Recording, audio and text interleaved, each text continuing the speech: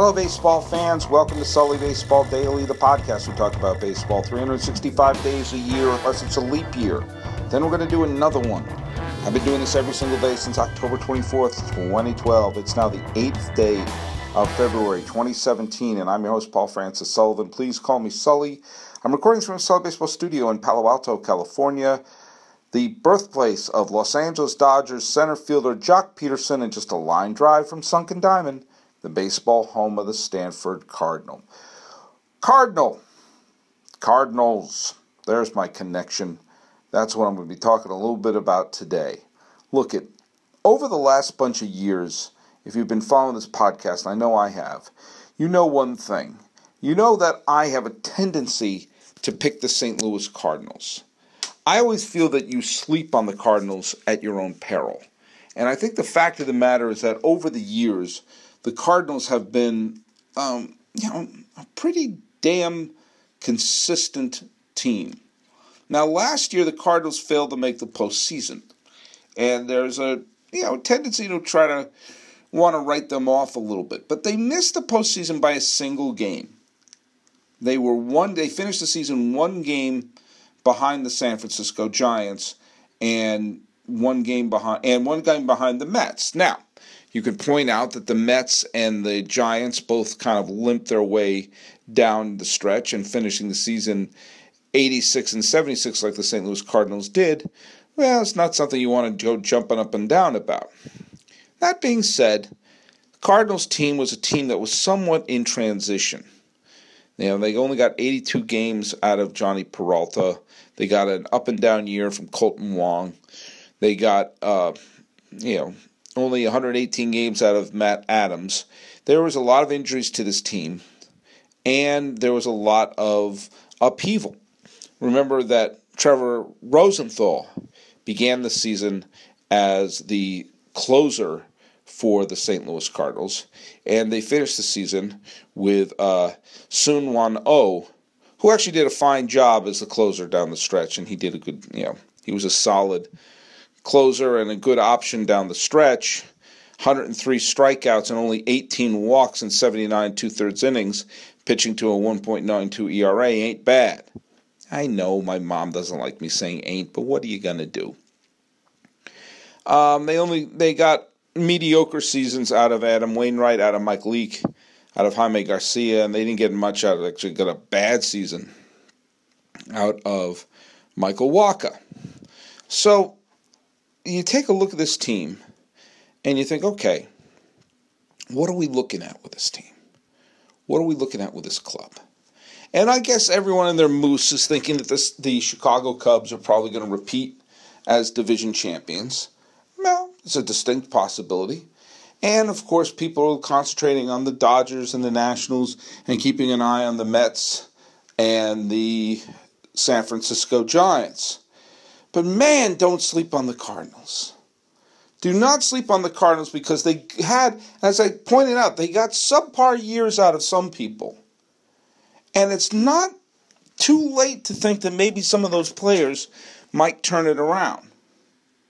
It's not out of the realm of possibility that you can look at this team and say, hey, wait a minute.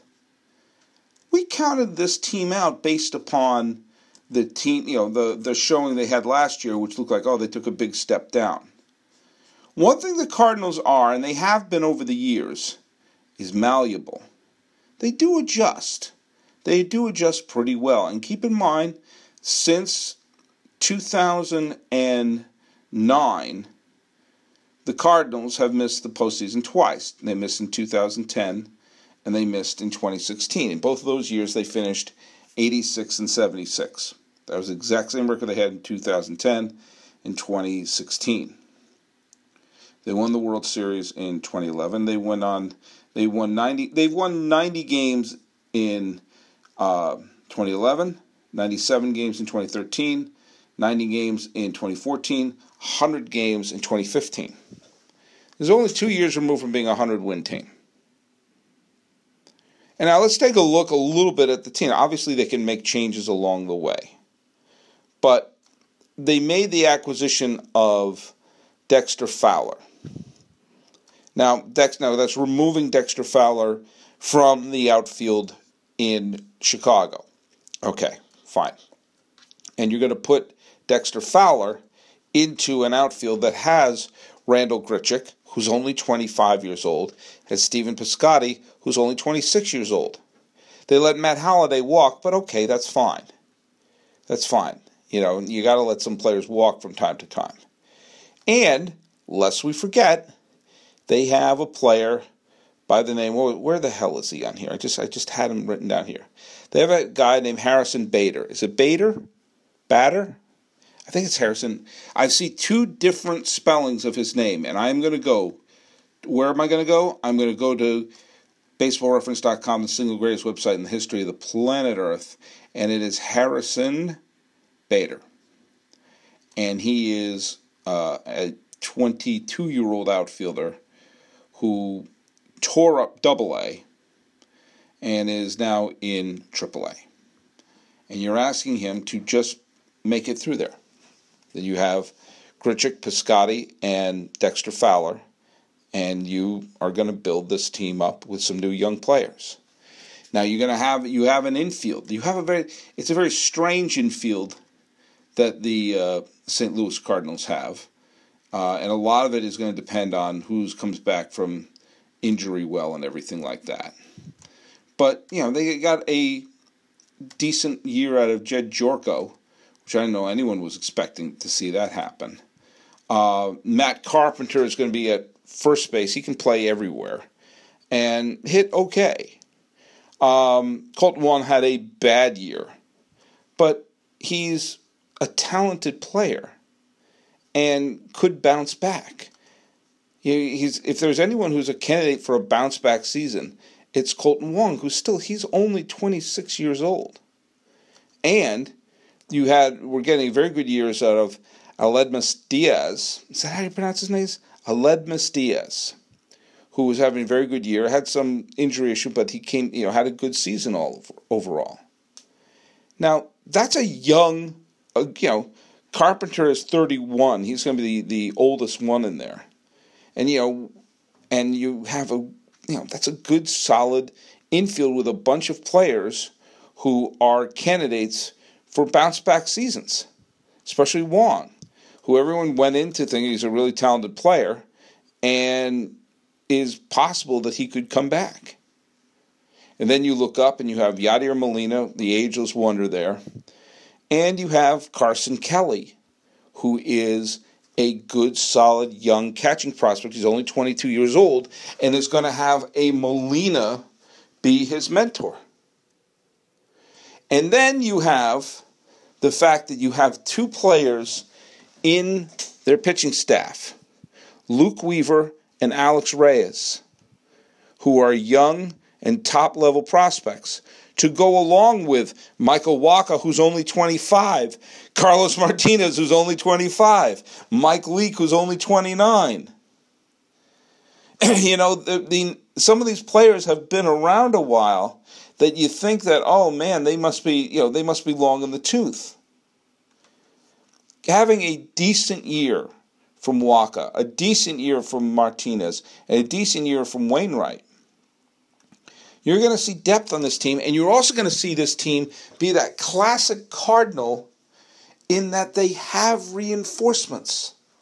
They have young prospects who can slip in and maybe take some of the time and pressure off of it. Now, the one thing that I think this team doesn't have is that player who is the great identity of this Cardinal team. Maybe it's Molina, just based on longevity. Maybe it's Wainwright based on longevity, because they're the final two holdouts from the 2006 World Champion team. Hell, Yadier Molina played on the 2004 pennant winner. So you have enough players who have been hanging around, since some of their postseason run that they had as recently as a trip to the League Championship Series in 2014. There's several players left over from the World Series in 2013. One of the things that happens when a team catches you off guard is you forget who was hurt, who had a down year.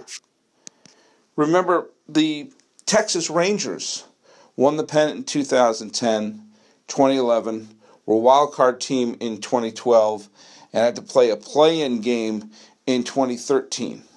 In other words, they were consistently a damn good team. In fact, I picked them to win the pennant in 2014. But injuries and a bad year, and all of a sudden the Rangers stunk in 2014. And they came back and they won the division in 2015, and a lot of people were like, man, who could have seen this coming? Well, they're only a year removed away from being a team that I picked to win the pennant. I think the Cardinals are laying in the weeds. Now, of course, there's other things. There are some free agents that are still hanging out there and potential bargains, hunters and everything like that. But I'm telling you, there is potential of regression in several parts of the National League. San Francisco Giants, who only finished a game ahead of the St. Louis Cardinals, who had a spectacular first half of the season and struggled in the second half of the season, they've assembled a new bullpen, and they're a year older.